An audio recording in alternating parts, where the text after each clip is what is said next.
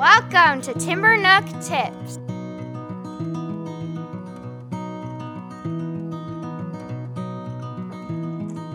Welcome to Timber Nook Tips. Jeff Johnson here with Angela Hanscom. How you doing, Angela? I'm doing great. I'm glad you're doing great. Last episode got me. I was thinking back of my head. I'm holding on to a hunk of rope the whole episode because I wanted to get more conversation from you about rope. I think rope and young children are a delightful combination. And I also know a lot of early learning settings are terrified of letting children play with bits of rope longer than maybe 4 inches because they worry about choking and strangling and safety and all these kind of things. And so what are your thoughts about rope play and keeping it safe and manageable, I guess? Yeah, no, that's a great question. We use rope a lot, and duct tape. It's another one that we use a lot. But no, the children will often use it appropriately. And they use it when constructing and building items. So they see it more as a tool, just like duct tape, Yeah. to be able to accomplish a goal. So the examples we just used are some, like when they were taking the milk crates to trap wolves in their play, they needed rope to be able to hang the milk crates up from the trees. They will often use it to create forts and be able to tie knots. It's a really good fine motor for learning how to tie knots. Sure. And cutting the rope is a great fine motor skill. But it's almost one of our fundamental pieces of equipment that kids use. There have been times where kids will try to use it for, like, they might tie it around their neck or something. So that's why we're there. We're there for safety. So we are constantly supervising the kids. So even though we purposely will reduce our presence, doesn't mean we're not watching them. And so if we see that, we right away go up and we remind them. And often it just takes one reminder and that's it, because that play is so motivating. They want to keep it going. And so they will change their behavior with that. We have had kids try to tie each other up, like where they're like, almost like they're like, you're like a cops and robbers type thing. Yeah. Where they're like, I'm going to tie you to the tree. So usually when that happens, I will go over and say, is everyone okay with this play? And they all say yes or no. And then we'll help facilitate. If they are okay, we might stand closer just because we recognize they're playing, but you have to just kind of be careful about that. But for the most part, we don't see a lot of that. I think that's happened maybe 2 or 3 times in 10 years. Yeah. So we did one time have children try to lasso sheep that were walking through the woods, not our woods, but a different property. But the sheep, real sheep? The sheep were in New Zealand. The sheep were quicker than the kids. Yeah. But besides that, yeah, they, for the most part, will use it for structural building of their forts. Imagine the surprise in that kid's face if they actually would have got one of those sheep, because I'm guessing that sheep would have made a beeline in the other direction. That would have been great. That's pretty much my experience too, because again, kids are more concerned about keeping the play moving. They're not suicidal. They don't want to be hurt or hurt each other for the most part. Most of the time when those things happen, it's unintentional and accidental. Again, there's always that outlier where there's a kid who maybe has that in them, but it doesn't happen very much. And so those times where something truly dangerous or hazardous can happen are very minimal. And if you're in, and you don't even need to, again, you talk about making yourself smaller in the environment, you can be 20 foot away and just with a, hey, you could grab their attention when they start putting it around somebody's neck or something. And I mean, kids they know what choking feels like because they've played enough and they know that that's what that rope is going to do around the neck. And so they're pretty good at self-policing and keeping those kind of activities safe because of their prior world experience and knowledge. Yeah. And I think it's really important to teach them those skills. Like, same with fire skills. We allow them to do fire, but you can't just, you have to talk about it with them and be there to guide them same with the rope. Like if they're using it appropriately, it's fine. And it's also the same with tools.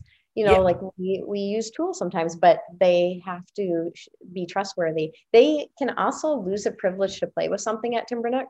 So if they are using something and they're not listening, like they're trying to hurt another, then they can lose that item as a consequence, because it's all a privilege to be able to play like.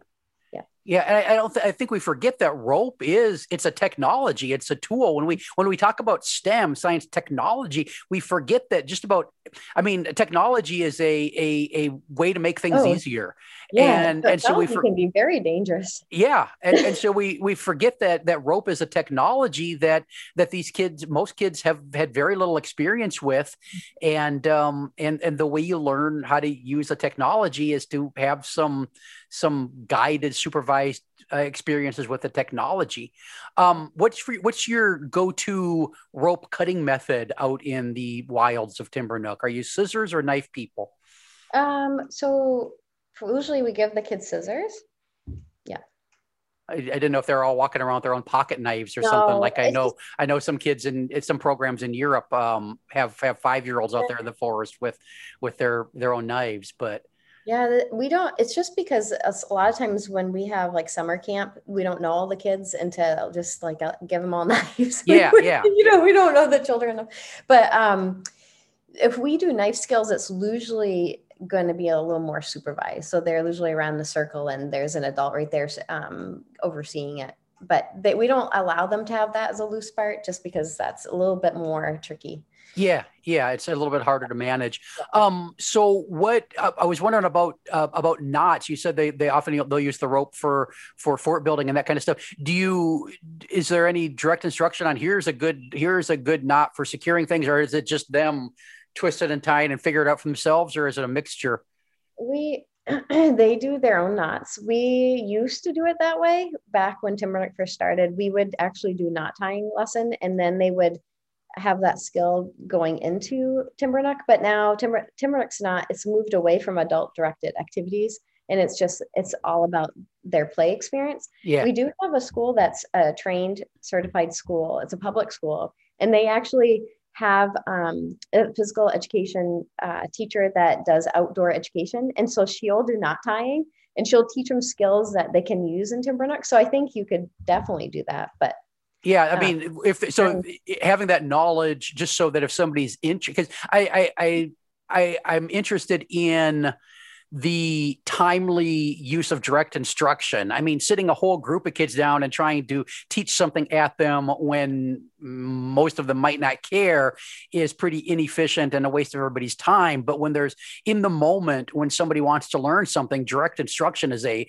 great tool. So, and along those lines, I've been thinking on my Playvolution HQ website of adding some posts about different kind of lashing nuts and that kind of stuff, not for kids, but so the adults know those things. So when they're trying to do that kind of activity out in the wilds of the playground with kids, they've got the skill themselves. Oh, absolutely. One thing we do is not necessarily knot tying anymore, but like if we're doing, they're making their own bow and arrows because they're going to play with it later. Sure. We will actually only select a couple kids at a time around the fire circle. So they'll be making their bows so we're not interrupting the play. So the kids are still playing and then we'll rotate them in. Yeah.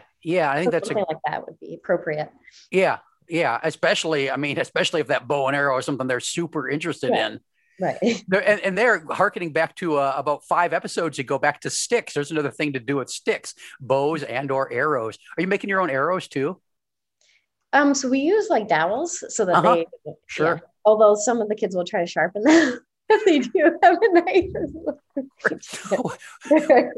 What I did is I took just a little hunk take like a branch about, 2 inches, inch and a half in diameter, and then drill a hole in one end and then glue the dowel in there. And so they get that blunt end on the arrow. And that worked out real good. Oh, that's cool. That's awesome. So this has been fun. I wish people, whether you're out in the wilds or on your own playground, or even for inside play, would get a little bit more comfortable with playing with rope, because there's so much that can be done with it. I mean, I've seen kids hoisting things up on the slide and pulling friends up the slide and all kinds of things. We had a great forest school experience with about half a dozen kids chasing my wife Tasha around the forest with 100-foot long lengths of rope to lash her to trees, because I think it was a pirate thing going on that day. And so there's so much good in it. I think a lot of programs are more fearful of it than they need to be. Oh yeah, absolutely. And it's funny you said that, because like even with rope, like they'll pull each other up, like when they're sledding too. Yeah. And we do that in therapy. We actually try to simulate that, where they're working on their upper body and core strength through doing that. So there's a lot of benefits to using rope in play. Hey friends, do you have a favorite kind of rope? No, all kinds. Twine. Twine is like a really easy tip for kids to use, and then like really thin rope. Mm-hmm. But then when it's also fun to have the really thick rope where they can play and pull each other up. Yeah. And I mean, those big ropes, just the weight of it is an experience. So lots of, like everything else, lots of variety, lots of variables, and lots of time and space for those interactions. And you as a thoughtful adult, tuned in and engaged and looking out for health and safety, but not putting yourself in the middle of things, letting the kids own the experience.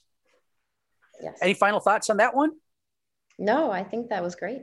Hey, get some rope, people. Thanks for listening to Timber Nook Tips. Back soon with another episode. Bye-bye. Thanks for listening to Timber Nook Tips. Share your questions and comments at playvolutionhq.com/podcast/timbernook. For more Angela, visit timbernook.com. For more Jeff, visit explorationsearlylearning.com. This has been an Explorations Early Learning Upstairs Studio production. Oh.